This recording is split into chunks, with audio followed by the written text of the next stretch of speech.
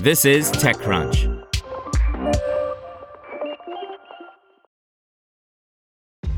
This episode is brought to you by ShipStation. You know, some things take a lot of work, like sending little robots to far-off distant planets. And just as that's challenging, so too is running a successful e-commerce business, especially when there's so much to do. So I want to introduce you all to ShipStation. Now, I love using ShipStation because of its easy-to-use dashboard, which makes managing orders and printing labels a breeze and super smooth. Oh, and the customer service is just out of this world. It's exactly what you need to help grow your business. Sign up for your free 60-day trial at shipstation.com/technews. That's shipstation.com/technews.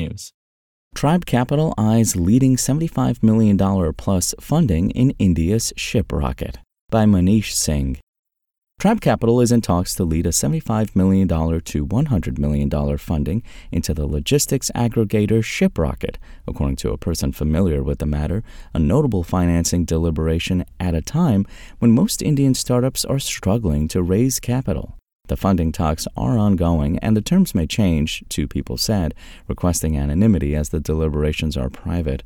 Tribe Capital and Shiprocket declined to comment. New Delhi-headquartered Shiprocket operates an e-commerce logistics and shipping software solution for courier services. Its platform employs a machine learning-based data engine that recommends proper courier service for a business and chooses a courier company, prints shipping labels, and tracks orders from a single panel, enabling businesses to manage their shipping and returns simply and effectively. Shiprocket, which counts Temasek and Zomato among its backers, is aiming to become IPO-ready in the next 12 to 18 months, according to a company note reviewed by TechCrunch.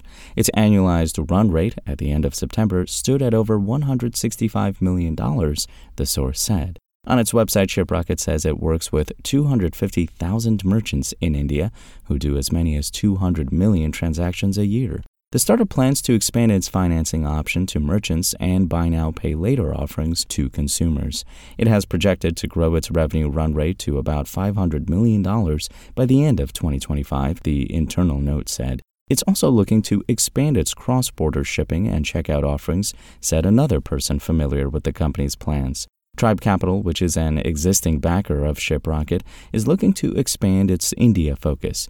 Its leader, Arjun Sethi, told Indian Daily Economic Times earlier this year that the firm is looking to raise a $250 million India-focused fund. Mirroring the sluggish investment pace in startup ecosystems globally, Indian startups have secured roughly $7 billion in capital in 2023, according to market intelligence platform Traction, down from about $25 billion in 2022 and $37 billion in 2021. In fact, it's the lowest in 7 years.